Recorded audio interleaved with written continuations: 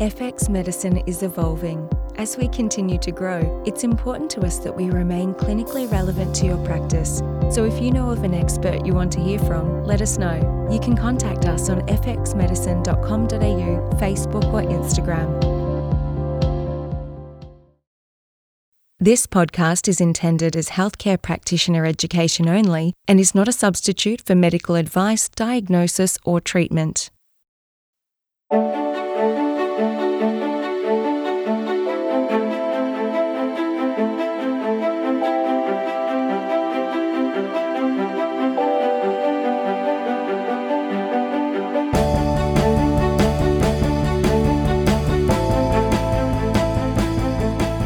This is FX Medicine. I'm Andrew Whitfield Cook. Joining us on the line today is Yvonne Coleman, who's worked as a dietitian for more than 2 decades in aged care, initially in the public health sector and more recently as founding principal of Nutrition Consultants Australia, a consultancy that specialises in nutrition for the elderly. Yvonne's broad experience extends to being a chief dietitian with development and supervisory roles in the public health system, state government enteral nutrition working party involvement, community radio appearances, and presenting research at both national and international conferences on a range of nutritionally related topics. She has published several books in the area of elderly nutrition, particularly relating to drug-nutrient interactions, and that's what we'll be discussing on FX Medicine today. Welcome, Yvonne Coleman. How are you? Wonderful, thanks Andrew, and thank you for inviting me. It's my pleasure. Now, I can't remember how I first found your folder. I do not remember it, but it's become integral in making sure that we're taking care of patients. We'll delve into that in a second, but I first want to delve a little bit into your career and how you settled on your interest, your avid interest of drug-nutrient interactions. Where did this all start? In the 80s and 90s, I would go to conferences and they would say, and of course, they would be talking about malnutrition or compromised nutritional health and, of course, drug-nutrient interactions and move on to the next dot point. And no one ever expanded that dot point. No one ever gave examples. This is, at the top conferences. And I got curious.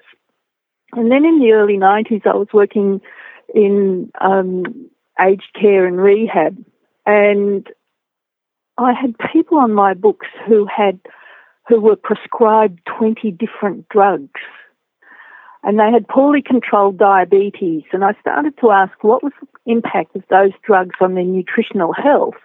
And with diabetes, I was particularly curious about chromium. Right. And I couldn't find any literature. It was just impossible to find anything beyond drug-nutrient interactions as a dot point at a conference presentation. It was really difficult finding examples such as, and certainly not anything that I could use as a clinician. And then I stumbled across a paper, and they had examples. So that became the basis of it. And I said to my staff, right, we're going to integrate this into our clinical practice. And of course, the first question was, how do we take this information and present it?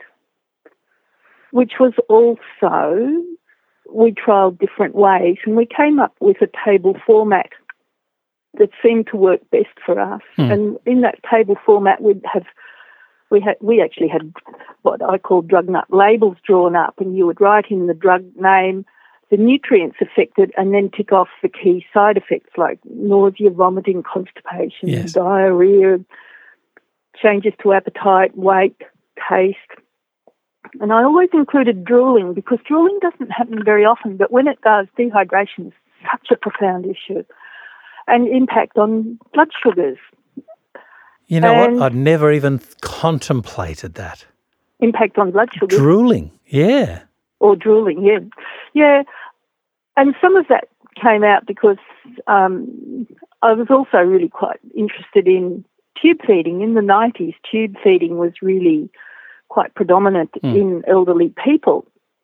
And In the young people, drooling can be a major issue, and they can be losing litres a day, pouring over their lower gum, down their chin. Yeah. And it was more about how do you manage the redness on the chin because of the salivary enzymes impacting on the skin. So it was a sideways interest, and I thought drooling's really important. When it's there, it's really important. So I integrated it into that check sheet as well. Never even contemplated it and its effect or its impact on a fluid balance chart. Never even thought about it. No. Yeah. And they lose litres a day. Yeah. You said something about chromium, though, just first. Is one of these real issues with regards to why nutrients aren't mentioned? Is one of the main issues because they're hard to measure? Yes, and the hard to measure is for a couple of reasons. The first reason is nutrients like chromium are right on the edge of measurability with our current technology. Or when I was looking at it in the 90s, it was right on the edge of being able to be measured. And people didn't think of chromium as a nutrient. They thought of it as a toxin. Yeah. And think of that film starring Julia Roberts. Yep. Leon Brockovich. Ellen Brockovich. Yep. So the chromium in that was the toxic form, which is 6+, but there is also a biological form, which is 3+. But it's right on the edge of being measured, and that's the problem with things like chromium and selenium and some of the other things we just don't hear about. And the other issue is pathology lab ranges. And the pathology lab ranges don't always reflect research findings. And really classic examples of that would be vitamin B12 and vitamin D. And so when you look at the research, what are the path ranges? What ranges are they actually using to draw their conclusion? And last year there was a fantastic neuroimaging study that has found there is change to brain structure and function once B12 levels drop below 300 picomoles per litre. Well, the path ranges in Australia are around 220, around that 220 still. Some are at 240.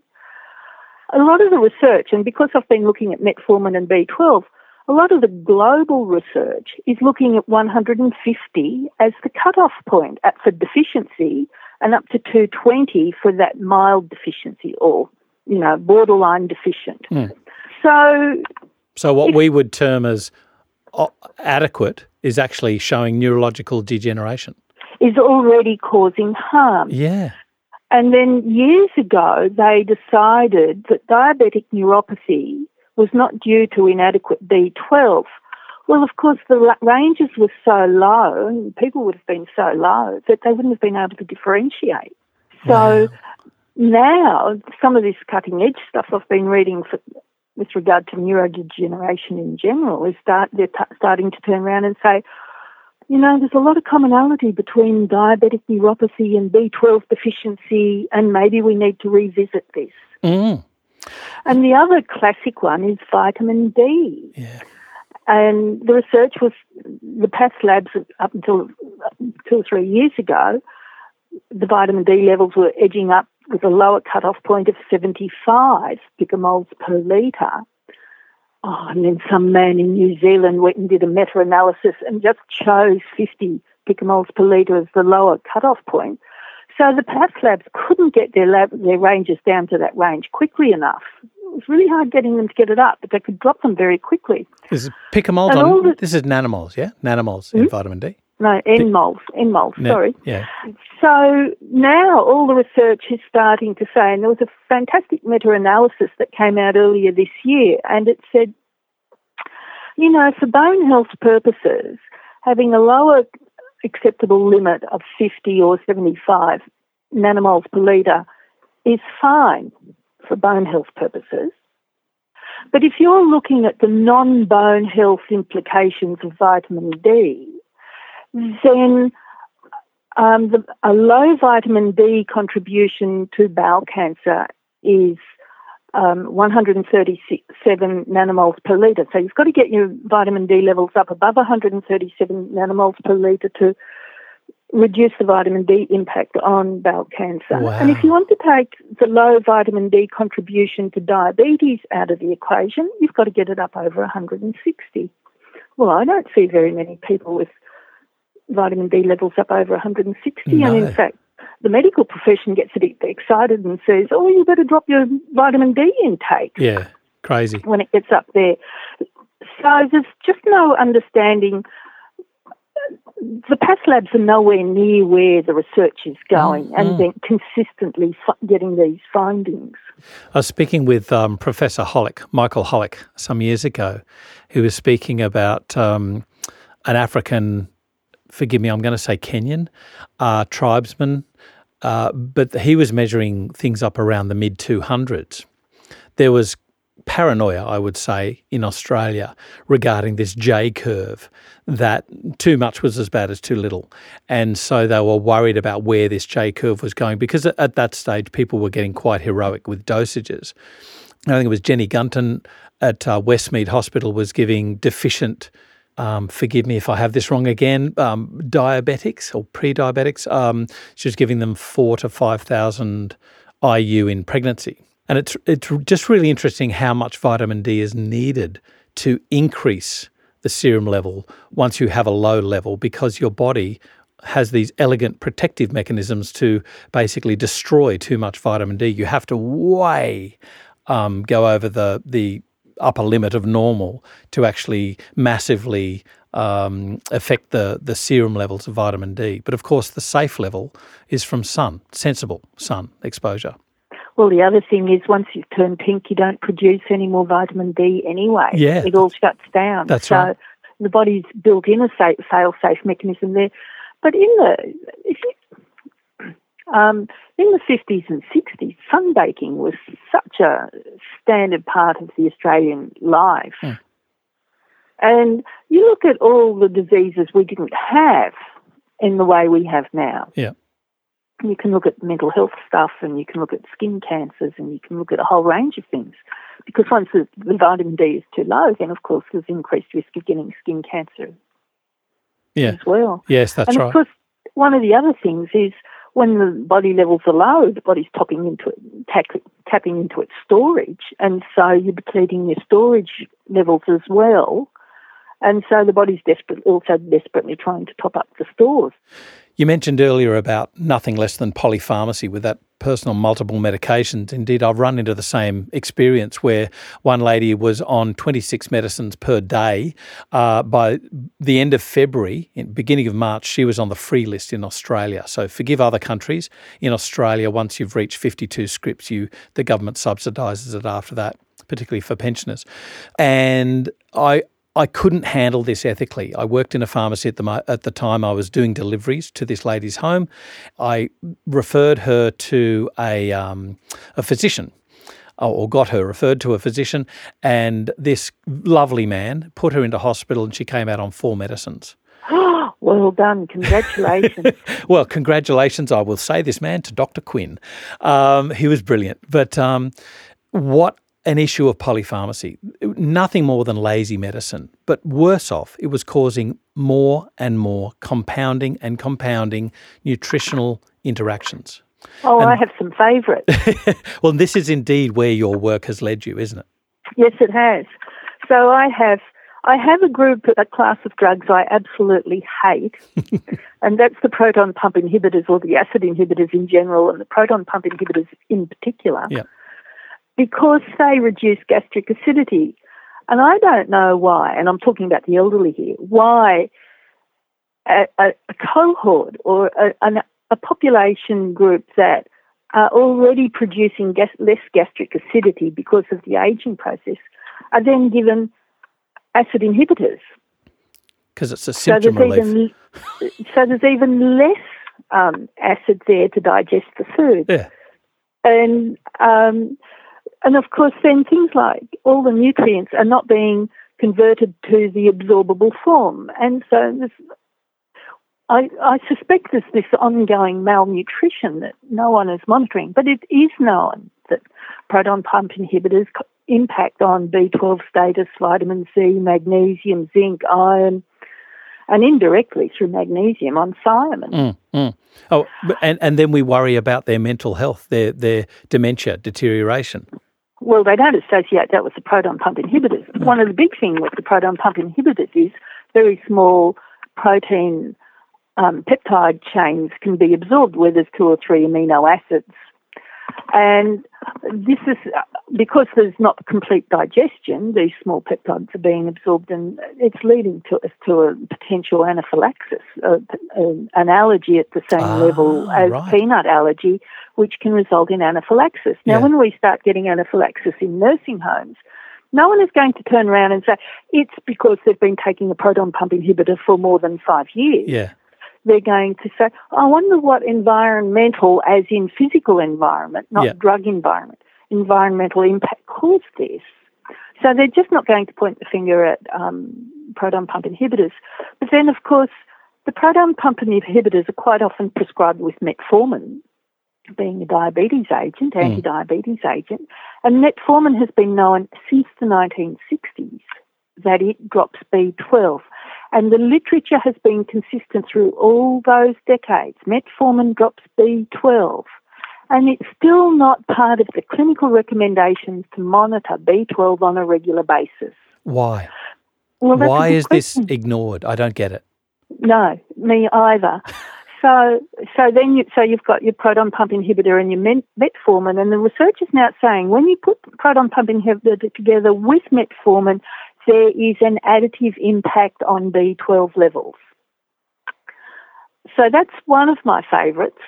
And the other one is, it's people on a proton pump inhibitor, they're probably prescribed frusemide. And frusemide is a diuretic and it increases the loss of magnesium. Proton pump inhibitors decrease the absorption of magnesium. So I call that the daily double. And I actually write in my report, currently prescribed the daily double. Right. And then, of course, there's the trifecta. And the trifecta is your proton pump inhibitor plus frusemide plus digoxin. And both frusemide and digoxin increase urinary loss of magnesium. And it's the people on the trifecta who are more likely to end up in intensive care, and they may or may not come out. And it was through in the intensive care department, the case studies, and it was an Australian team that led this, that started writing the case studies on proton pump inhibitors dropping magnesium levels. Now, it's interesting you say that with regards to magnesium and DIG, because the very old study, the Limit 1, or studies, Limit 1, Limit 2, they used magnesium in an emergency situation to rescue people who with an AMI, or acute coronary syndrome, ACS. They rescued people in an emergency situation, whereas then the ISIS-4 trial came along and killed people. And not just that, but they said, oh, yeah, by the way, magnesium doesn't work. But what they did is they gave it wrong. They gave it incorrectly. So it was given, I think it was too much of a bolus dose, too late, and too little frequency, too infrequent, whereas they could have rescued them. Yeah, the other thing with magnesium is, again, we come back to PAS lab ranges, and I've seen some PAS labs with a cutoff at 0.7 units, and I've seen some with cutoffs at 0.6. And I came across a paper earlier this year that's saying we should be using 0.8, and I can't remember the units, as the lower acceptable limit for people on magnesium. Right. That hasn't quite percolated through to PAS labs or doctors. No, but that's quite a difference when you think of what are we talking about, 12, 15% odd? Yeah. Well, if you're working on 60, it's 30%. Yeah, you're right. So I guess where we go from here is what you've developed. And this, I just find it invaluable, these drug nut charts, particularly when people are on multiple medications, but also to flag something that might be of interest when you've got a symptom presenting. So can you take us through, you've taken us through why you developed it, but can you take us through how they work? Okay, thank you for the lovely compliment. when I developed it used to be drug-nutrient interactions, the manual, and then in a fit of insanity, I changed the name to Medications and Nutrition, a quick reference for busy clinicians. The title is more relevant, but lots of people were so used to it being called drug-nutrient interactions that I think I lost a few people at that point. But I developed it for clinicians. Yeah. I am a clinician, Yeah. and I wanted quick, easy access to the information. And as a clinician, I actually have less concern as to whether the information is a case study or a huge trial. And a lot of this stuff, there won't be huge trials because there's no one with a vested interest in conducting huge trials. So a lot of the research is small study stuff. But I wanted something that when I was looking at all these people on all these drugs, what were the nutrients I had to be concerned about and what was their commonality? So, and as I said, I've got the Daily Double and the Trifecta and a few others that I comment on. And so that I can create an awareness. So I just put everything in. I thought, I better identify which are case studies and which are, I don't put in animal studies unless it's really, really profoundly shocking. But I put in pretty much everything else. I reference absolutely every entry so people can go back to the research and draw their own conclusions. But I wanted a one-stop place where people could go and get good quality research or what is being published in the research in one place. And so that was the basis of it.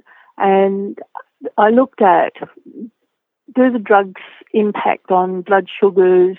Do they impact on thyroid? Do they impact on cholesterol levels?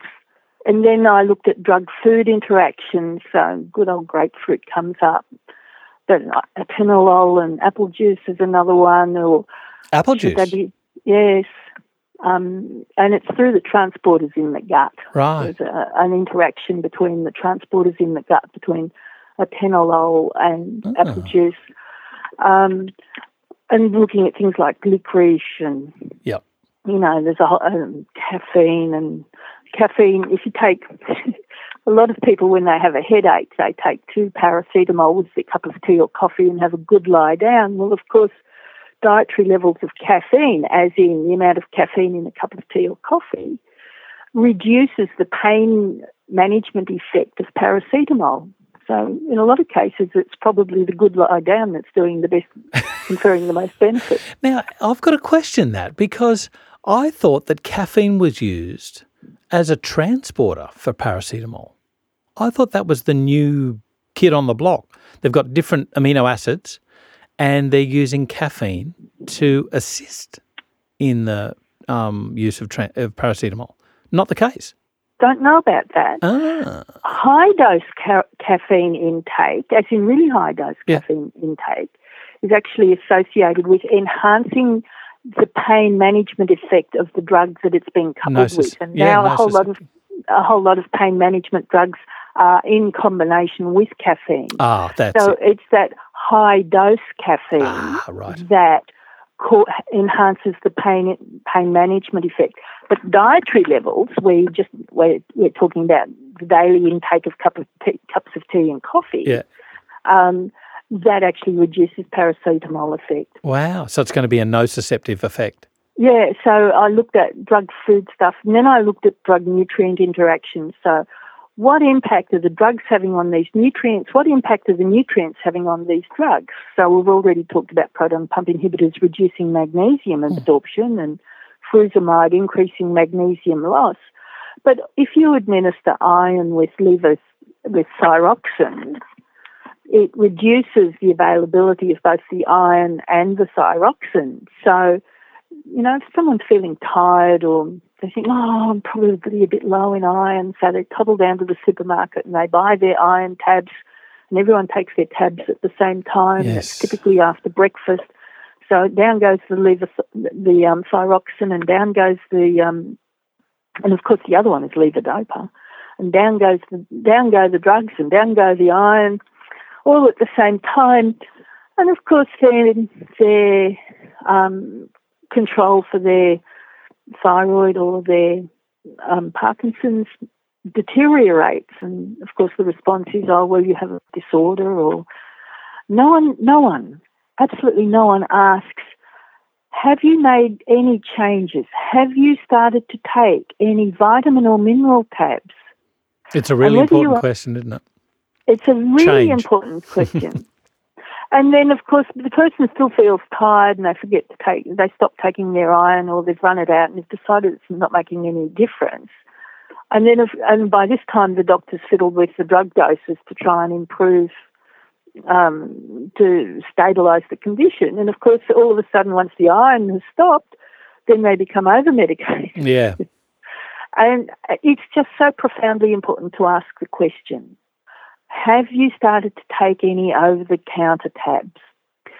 Then I also decided people with swallowing problems ought to be included, because administering drugs to people with impaired swallow reflex is a real problem, and it can change the drug dynamics. So people then mix a whole lot of drugs up together and give them with a range of different foods, ice cream, custard, yogurt, apple sauce, whatever's in the fridge that's in a liquidy form, and they mix it all up. And of course, each of those foodstuffs changes the dynamic of the drugs once they hit the stomach for digestion.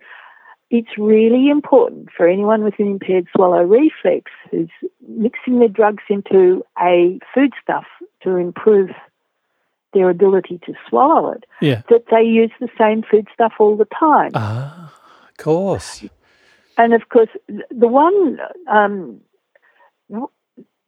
quite a few years ago, there was some research looking into this in South Australia, and they found plain yogurt was the best. A lot of people don't like plain yogurt. So a lot of people use an apple sauce. And provided they use that same foodstuff every day, then the dose intake is stabilised. Then I looked at people on tube feeds, and I thought, oh, well, you're changing the drug and popping it down that tube.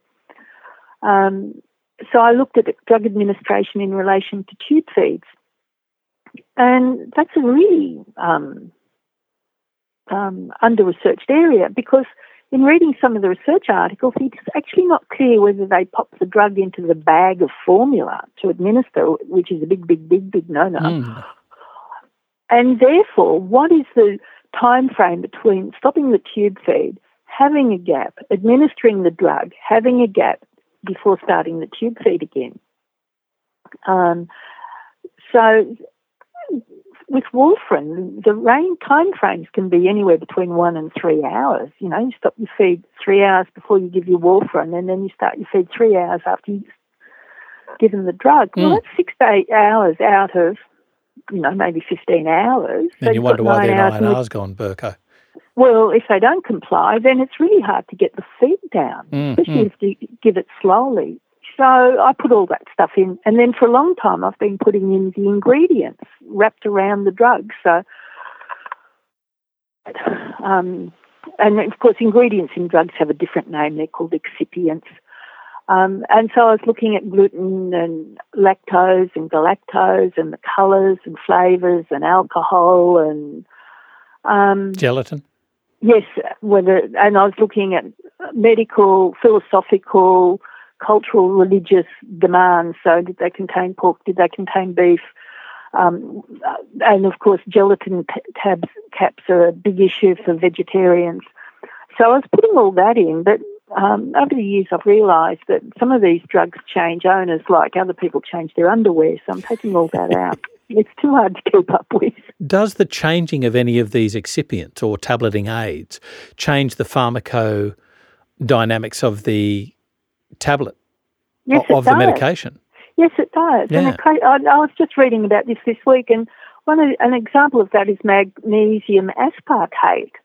Magnesium aspartate is I think it's aspartate. It's stearate. Magnesium stearate is actually quite often an excipient or an ingredient packed around the drugs.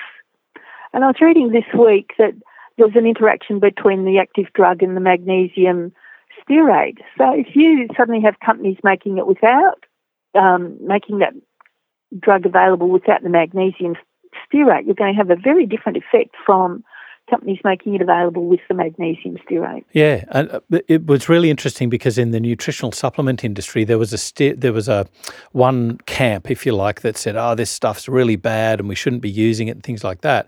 And yet, I seem to recall a study. I think it was a atenolol, where it actually improved the absorption.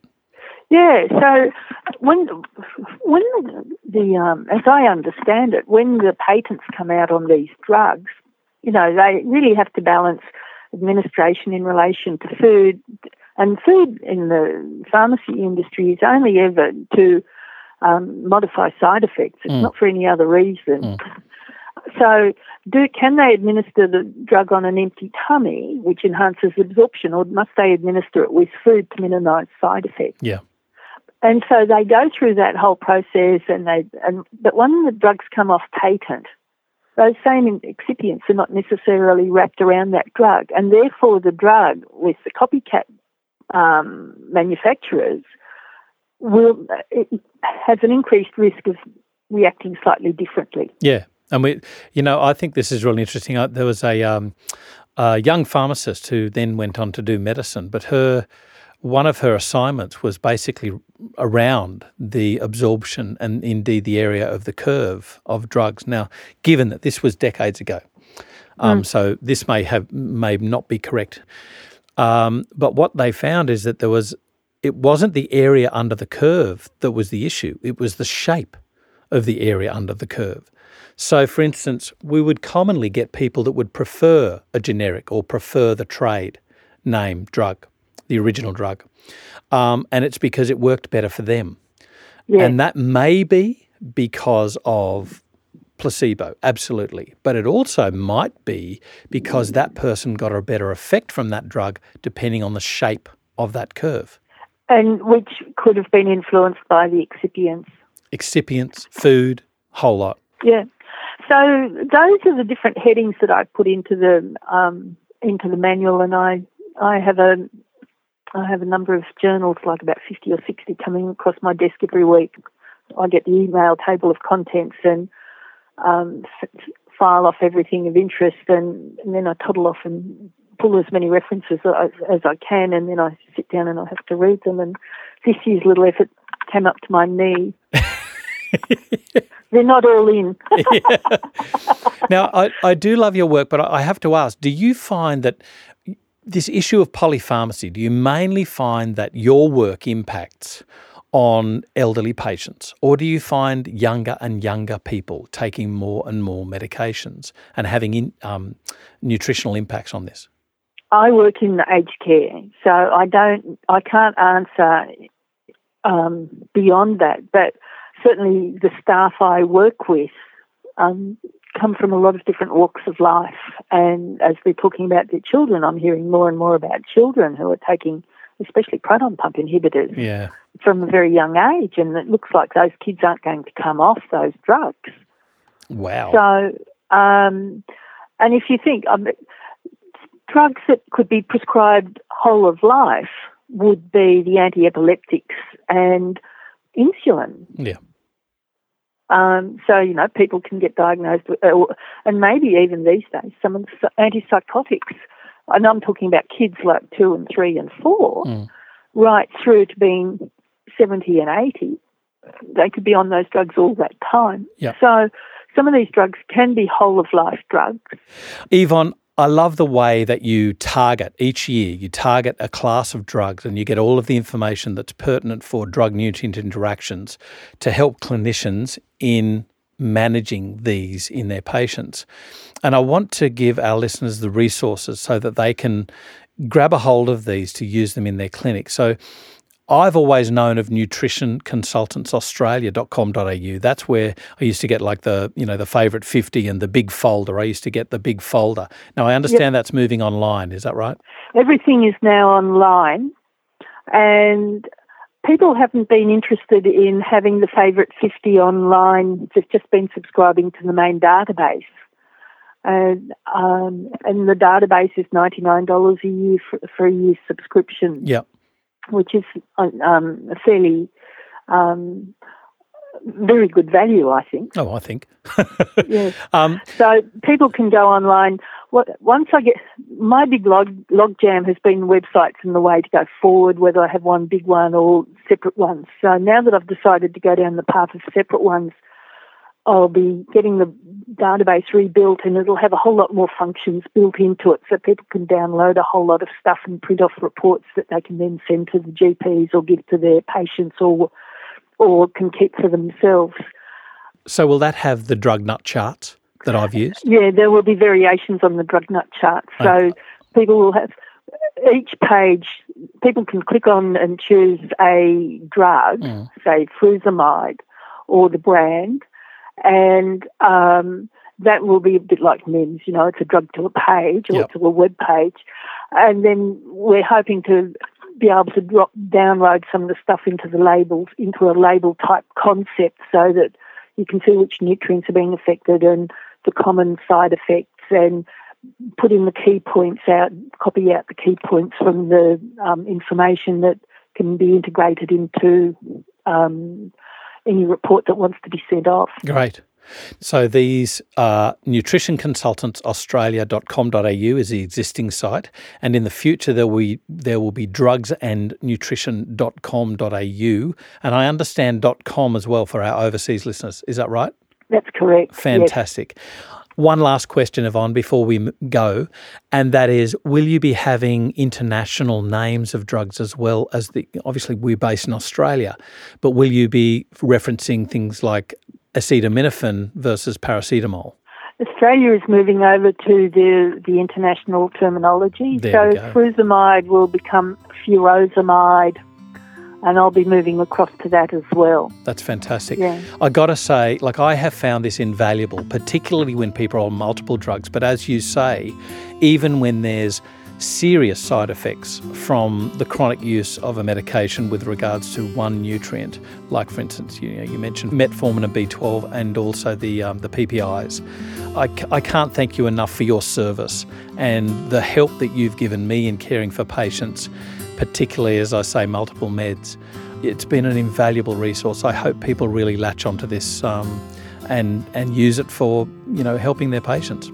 Andrew, thank you so much for those lovely compliments, and it's really heartwarming hearing it, that people do benefit from it, because I quite often hit my head against GP resistance. Yes. The thing is, if you look at the anti-epileptics, people have looked at people with diabetes and they said, oh yes, a subset of them go and get epilepsy. And I think they're looking at that the wrong way round.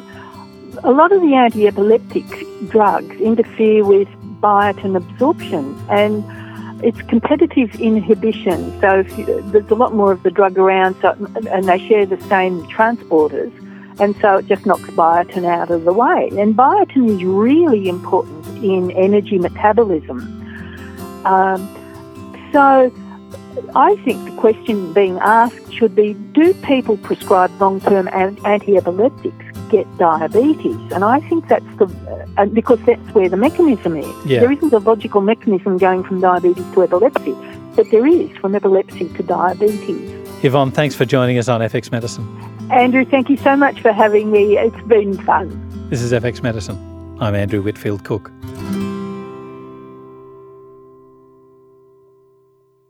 Thanks for listening.